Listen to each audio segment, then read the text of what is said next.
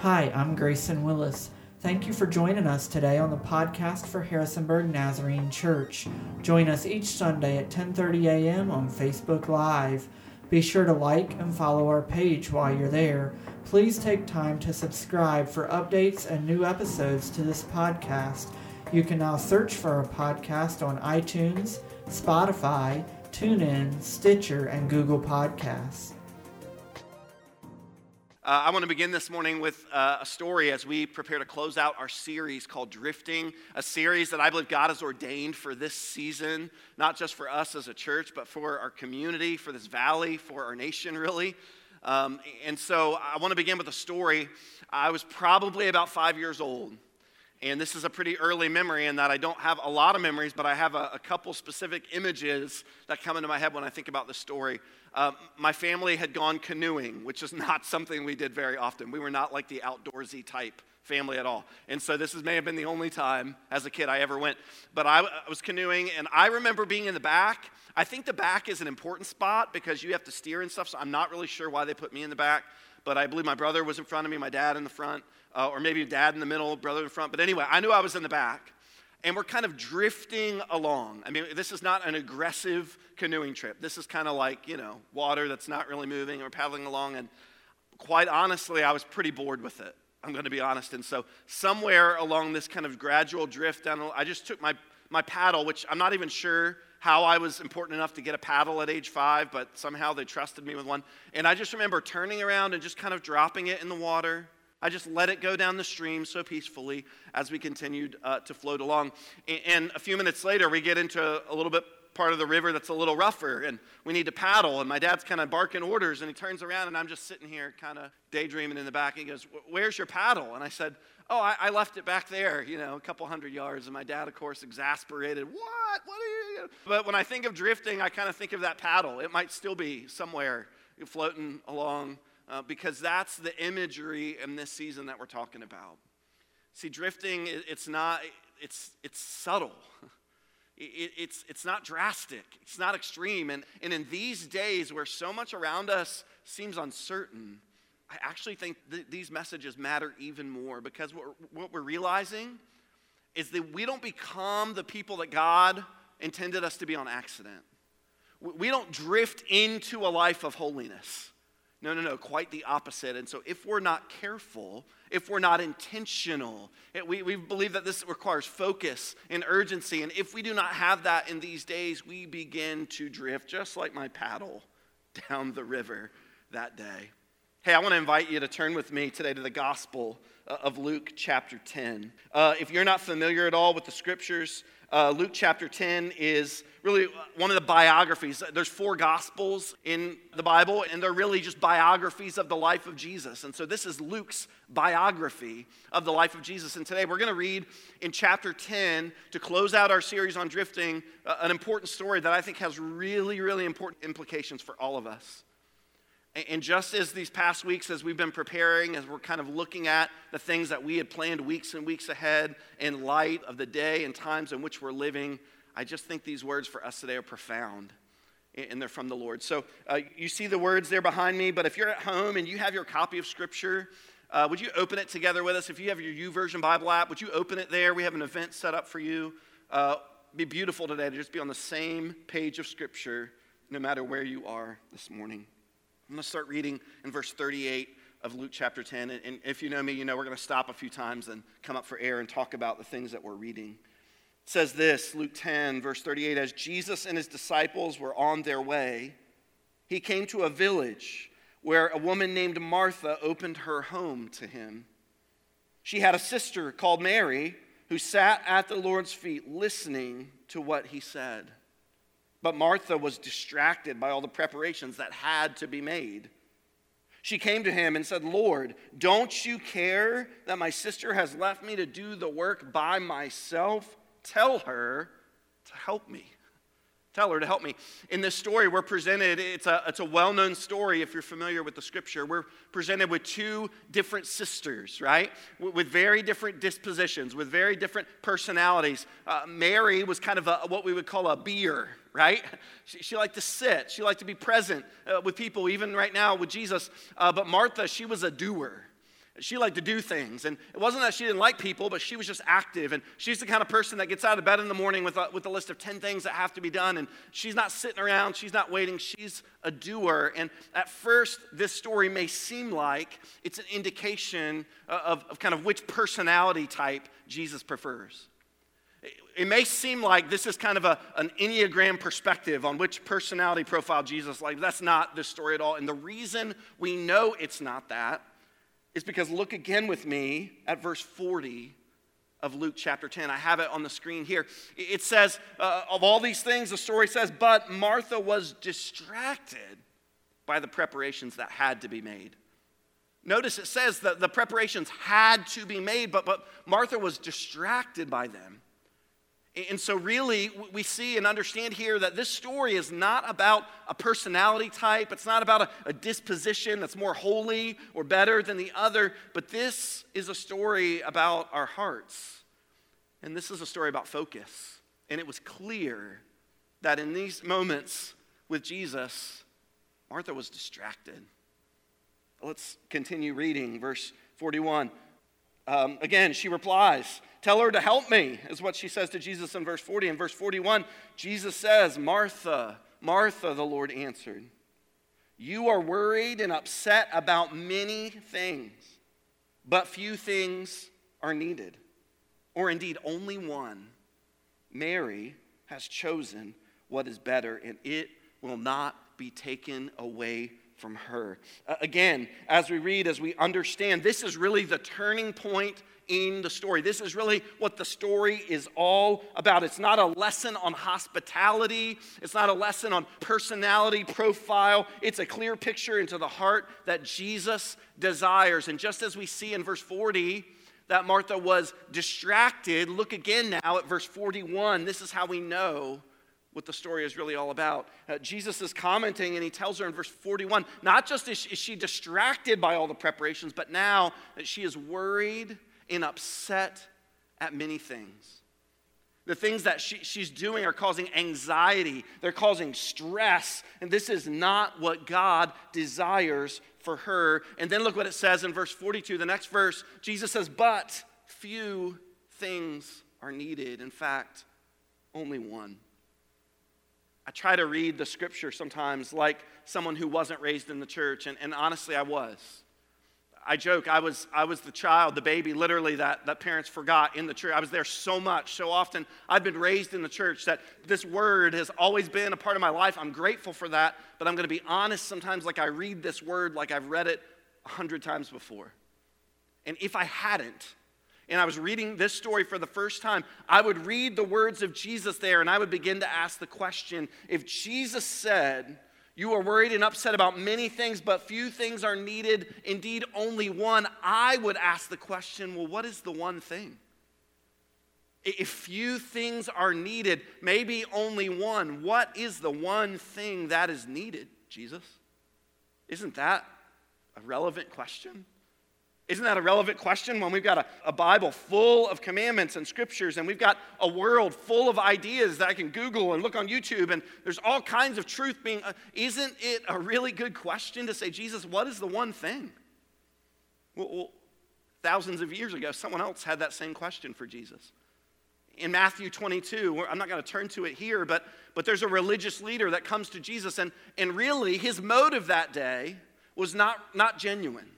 His motive that day was to try to stump Jesus, was to try to trick him into picking which one of the old covenant laws was best, was most important. But the question, even though the motives were wrong, the question was a good one. He simply said, Jesus, what's the most important command? Jesus, what is the one thing? And Jesus, in response, says these words, that you are to love the Lord your God with all your heart, with all your soul, with all your mind. This is the first and greatest commandment. And then he says the second is like it, love your neighbor as yourself. But we can't miss the one thing that Jesus said is to love the Lord your God with all. I love the heart, and I love the mind, and I love the soul, and we can get in all that. But the bottom line is Jesus says the one thing is to love the Lord your God with all. That is the one thing. You know what that really is? Loving the Lord your God with all, that's worship.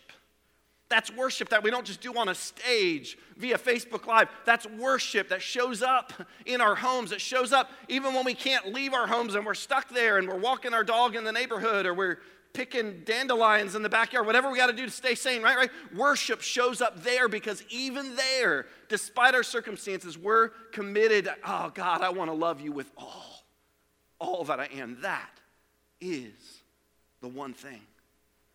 And so when Jesus says, you're worried and upset about many things, but few things are needed, indeed, only one, I believe he's referring to that one thing. And so that begs the question. It begs the question for us. That if that is the one thing, why wouldn't I? Why wouldn't I reorient my life around the one thing? That if that is the most important thing, why wouldn't I drastically change my priorities to ensure that that is the most important thing in my life? Here's what I'm learning about me. This is just me, so maybe not you. I'm pretty good at doing things for the Lord. This is not a brag thing like, oh, look at him. I mean, I could show you my schedule. I could show you my appointments. I mean, I'm a pastor, okay? So that's my job. My job is to do things for the Lord. And I could give you reports and I could tell you things and prove that I stay pretty busy, okay? And that's a good thing. But here's what I'm learning. Here's the truth that God is speaking to me about, that sometimes I allow the things that I do for him to replace the need to be with him. And you may not understand what I'm saying, but some of you that are where I am, you know exactly what I'm saying. That we get so busy doing things for him that we neglect the one thing to worship him with all, to sit at his feet, which is what Mary did. And she was committed in that moment that he had it all the focus, all the attention. There was nothing else distracting her. And this is what I'm learning about me, is that oftentimes what I do with Christ is far more important than what I do for him. Now listen, doing things for Christ is so important, but I'm saying if I do things for Christ, but I've neglected to be with him, to sit at his feet, to do the one thing, worship, man, all the things I do for him are just not worth it if I haven't learned what it is to be with him. And so what would it mean for us to reorient our lives around the one thing? In fact, today, if I were to ask you, what is the biggest obstacle facing not just you today, but our nation, specifically the church around the world today, what is the biggest obstacle? I know many of you think today it's the pandemic we're facing, and that's a real obstacle, but I would say that's not it. Some of us today, if we were honest, we would say, well, it's modernity, postmodernity, liberal theology, kind of the theology, philosophy of the day. It's the increased idea that sexuality and gender, the views on that are shifting day to day. And many of you would say that's the biggest obstacle the church is facing today, not just corporately, but individually, we as the church. And I would say that while all of those are valid, I don't think that's the biggest obstacle that we face today. Because you see, if Jesus points us to the one thing, then I have to believe the biggest obstacle in our lives today is the thing that would prevent us from doing that one thing. I believe the single greatest obstacle facing us today is busyness. Busyness. Listen, there is in our lives a normal kind of busy. That I have to do a lot because I'm living a meaningful life and I have to accomplish some things, but there is in our lives something that I would call a toxic busy. And that's the idea that I have too much to do in too little time, so I'm constantly in a hurry. Everything I do, no matter where I am, I'm not even present there because I'm thinking of all the other things I have to do. Ronald Rolheiser, who's a great author and theologian, he talks about it this way as pathological busyness. Literally a pathogen, he says, spreading disease in our society. And so while we are dealing today with a pandemic in our nation and in our world, there is a pandemic that has existed beneath the surface long before this moment, and it's busyness. It's busyness. Many of us end up like Martha. We're busy, but we're not blessed. And so today, if loving the Lord with all, if that is the one thing, then the greatest obstacle is a life that beckons us to do more. Do you see the difference? Jesus calls us to do the one thing, to reorient everything in our lives back to worship to him. And so the greatest obstacle of that has to be the temptation, the call to do more. And that's what a life of busyness does.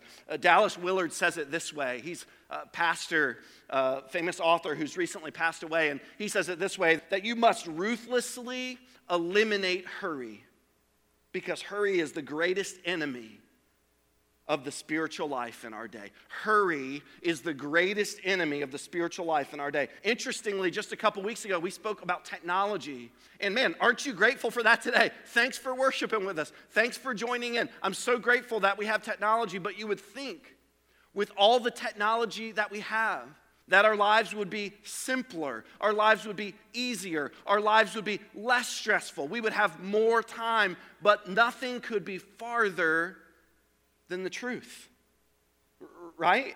Because busyness, for many of us, it's become like a badge of honor.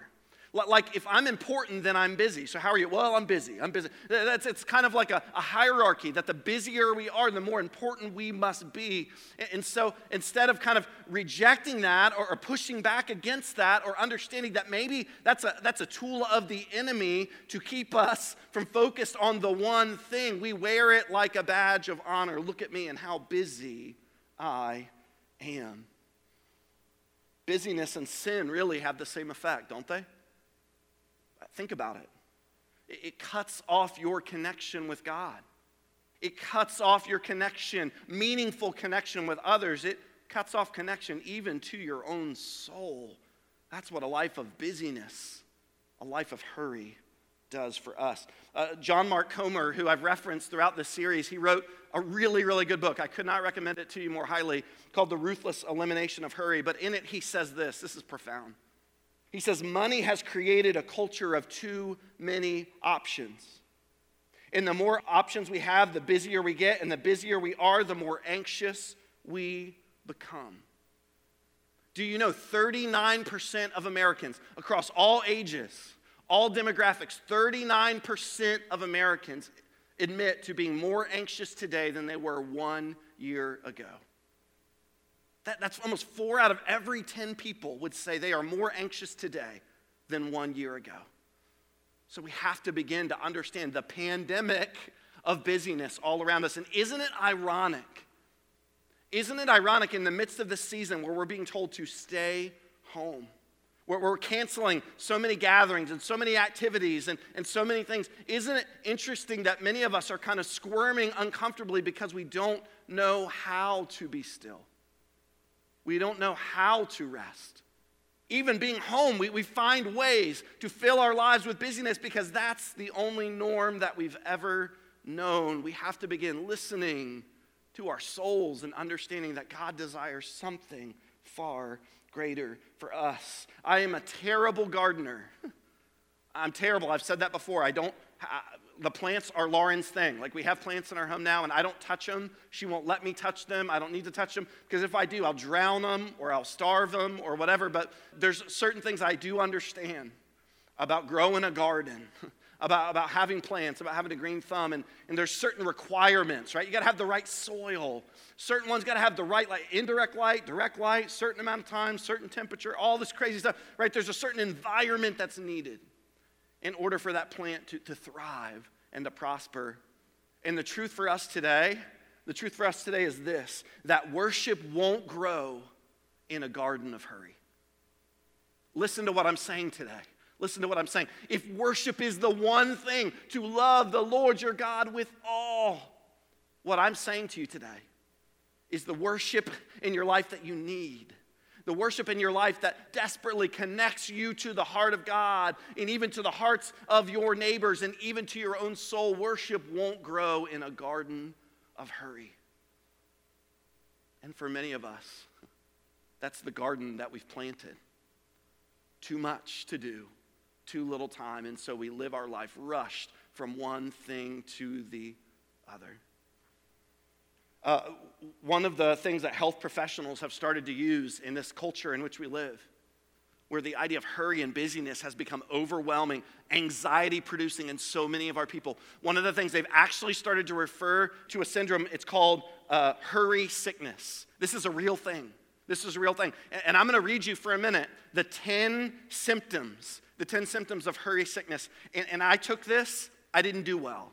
If this was like a pass-fail thing, I'm not going to tell you what my grade would have been. But I want to share these with you, not out of conviction, not out of guilt, not out of shame, but in love, because I believe God has called us in these days to push back against the culture of busyness, to push back against the culture of hurry, and instead to embrace the one thing that God would have for us.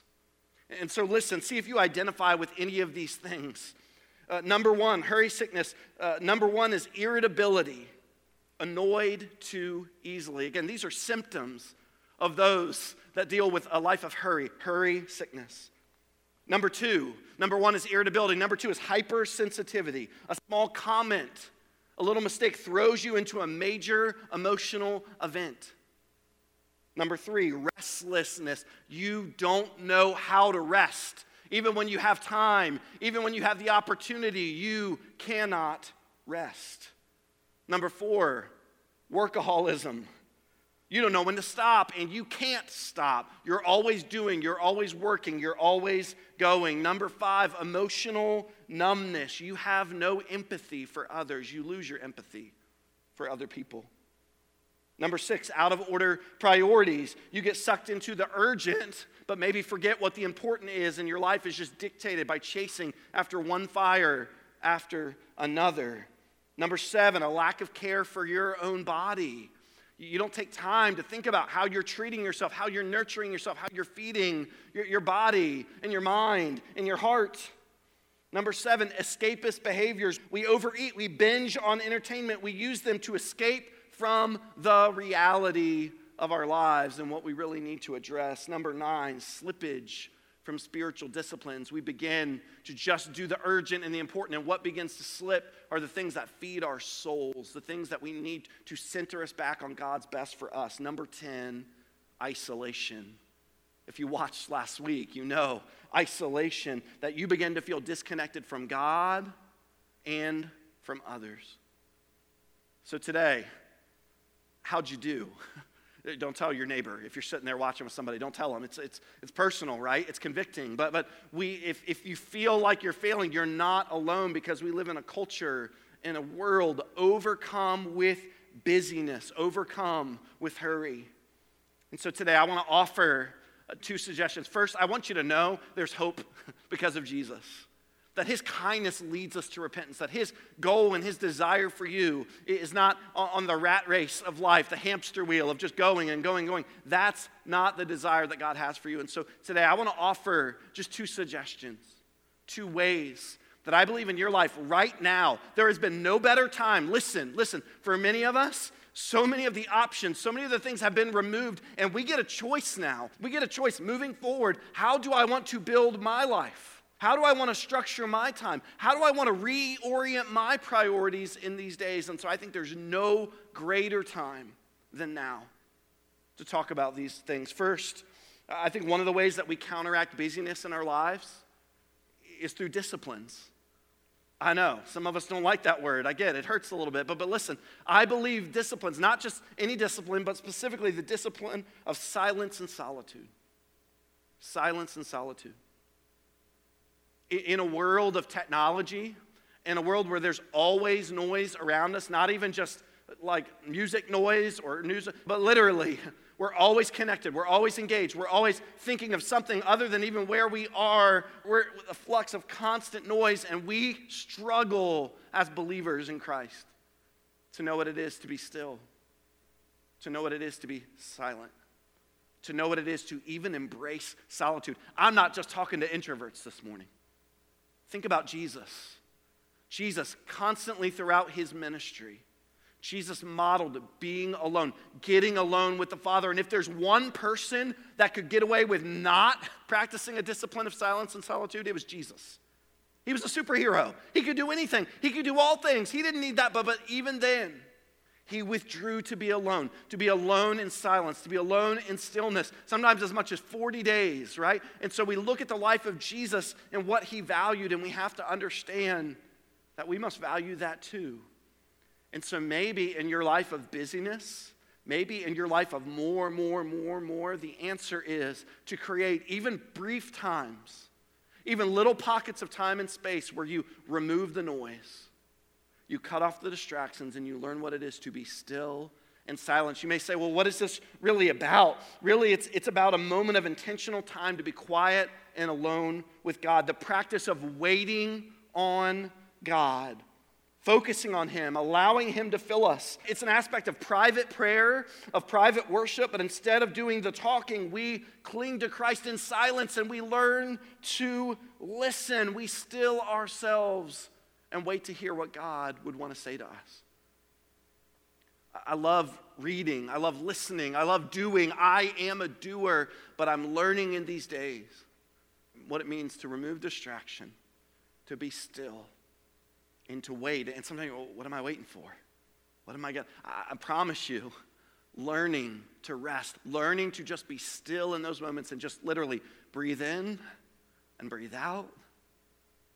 Trust God and to listen, to not have to fill that time with noise and stuff in doing. This is not about isolation.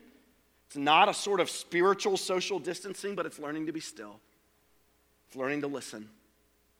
Learning that prayer is about connecting with the presence of God more than it is about a laundry list of needs. And I'm here to tell you, this is an area that we struggle with time and time again. If Jesus modeled the importance of this, man, we should lean in and embrace what it means to embrace silence, solitude. 10 minutes a day. Could you begin with that, inserting that into your life? Next, I promised 2 ways. There's many, I believe, but 2 ways that the Lord's helping me counteract busyness in my life. The second is this idea of a biblical Sabbath. A biblical Sabbath.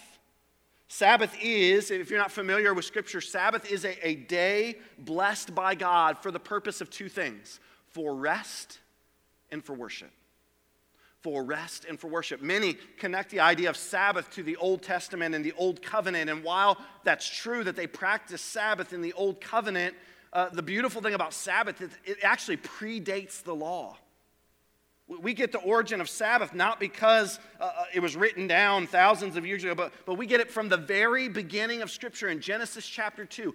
God, all-powerful God, He created everything, right? And He saw that it was good, but on the 7th day He rested. The God of the universe rested? I mean, if there's anybody that could do more, if there's anybody that didn't need to take a power nap, it's the God of the universe. Yet we see that clearly articulated for us because even for God, it was important to establish a day to disconnect, a day to unplug, a day to learn to rest. If we were honest, we have 7 days a week and we leverage all 7 of those days to accomplish as much as we can. Everything. And what would it mean for us to literally take a day that we set aside, that we guard, that we protect, not to accomplish more, not to do more things on our list, not to do all the things we didn't get done yesterday or the things that we need to get a head start on for tomorrow, but to actually learn to guard that space and time. And as much as we can in a culture of busyness, guard that space and time for the purpose of rest and worship.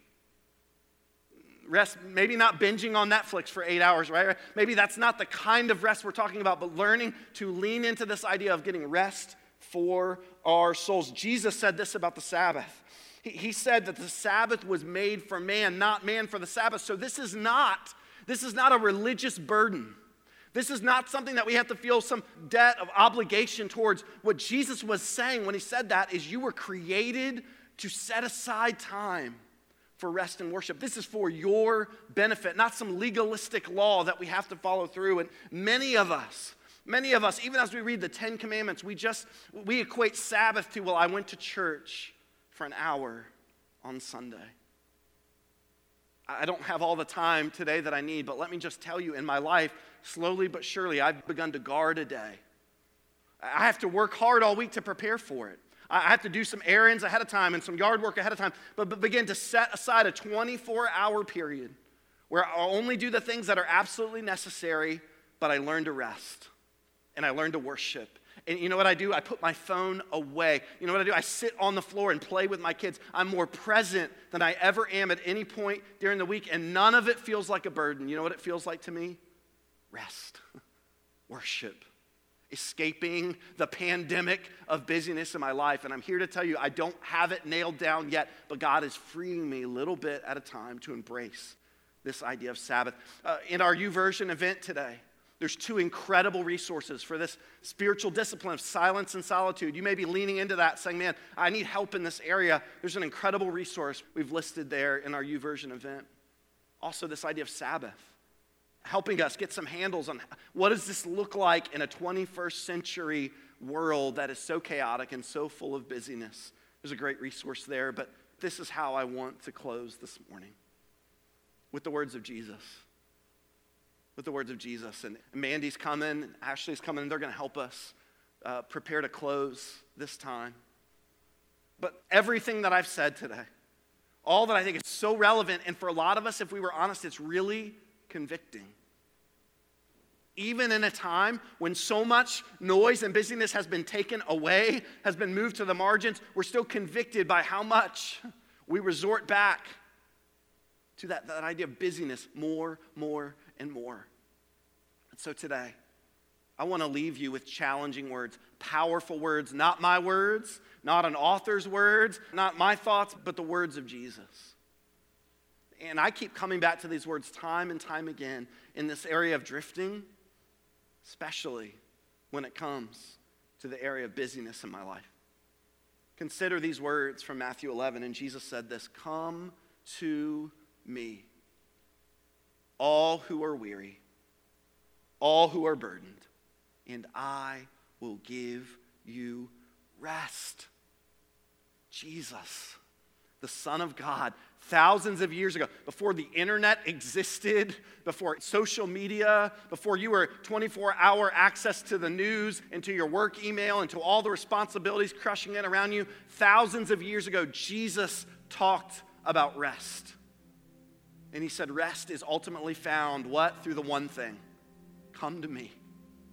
Seek me with all. Come. If you're weary and you're burdened, maybe you're physically weary, emotionally, spiritually burdened, come to me. I will give you rest. Then listen to what he says. Take my yoke upon you. Learn from me. I am gentle and humble in heart. You will find rest for your souls. And then I love this part. He says, for my yoke is easy. My burden is light. You know the last thing you need to feel today, in the midst of busyness, in the midst of maybe some habits that we've developed to resort to busyness, and you know what that does? It ultimately leads us to drifting away from the one thing. The last thing you need to feel today is that the God of the universe is somewhere up there with his arms crossed looking at you disappointed and angry. And that's not it today. His deepest desire is to say, come to me. I will give you rest. My yoke is easy. Not the yoke of busyness, man. That's stressful and chaotic and destructive. But my yoke, Jesus said, is easy. My burden is light. So today I asked the band to help us, lead us in a final song. Maybe it's new to you, maybe it's not, but it really just challenges us to come back to that one thing, to sit at the feet of Jesus, to learn maybe this is the perfect time for you to reorient your life away from drifting, away toward the chaos of busyness, and instead to say, God, I want to focus on the one thing, and that's you. So as this song plays, right where you are, some of you, right there in your living room, you can kneel. You can make it an altar. You can have it be a time where you set apart and say, God, you are the one thing that I want is you more than anything. But today, as you hear this song, let's direct our hearts, direct our souls back to the one thing that God has called us to. Thanks again for listening today. If you have any questions about the church, please email us at info@abeaconofhope.org. As soon as you're finished listening today, please subscribe to this channel for updates and new episodes.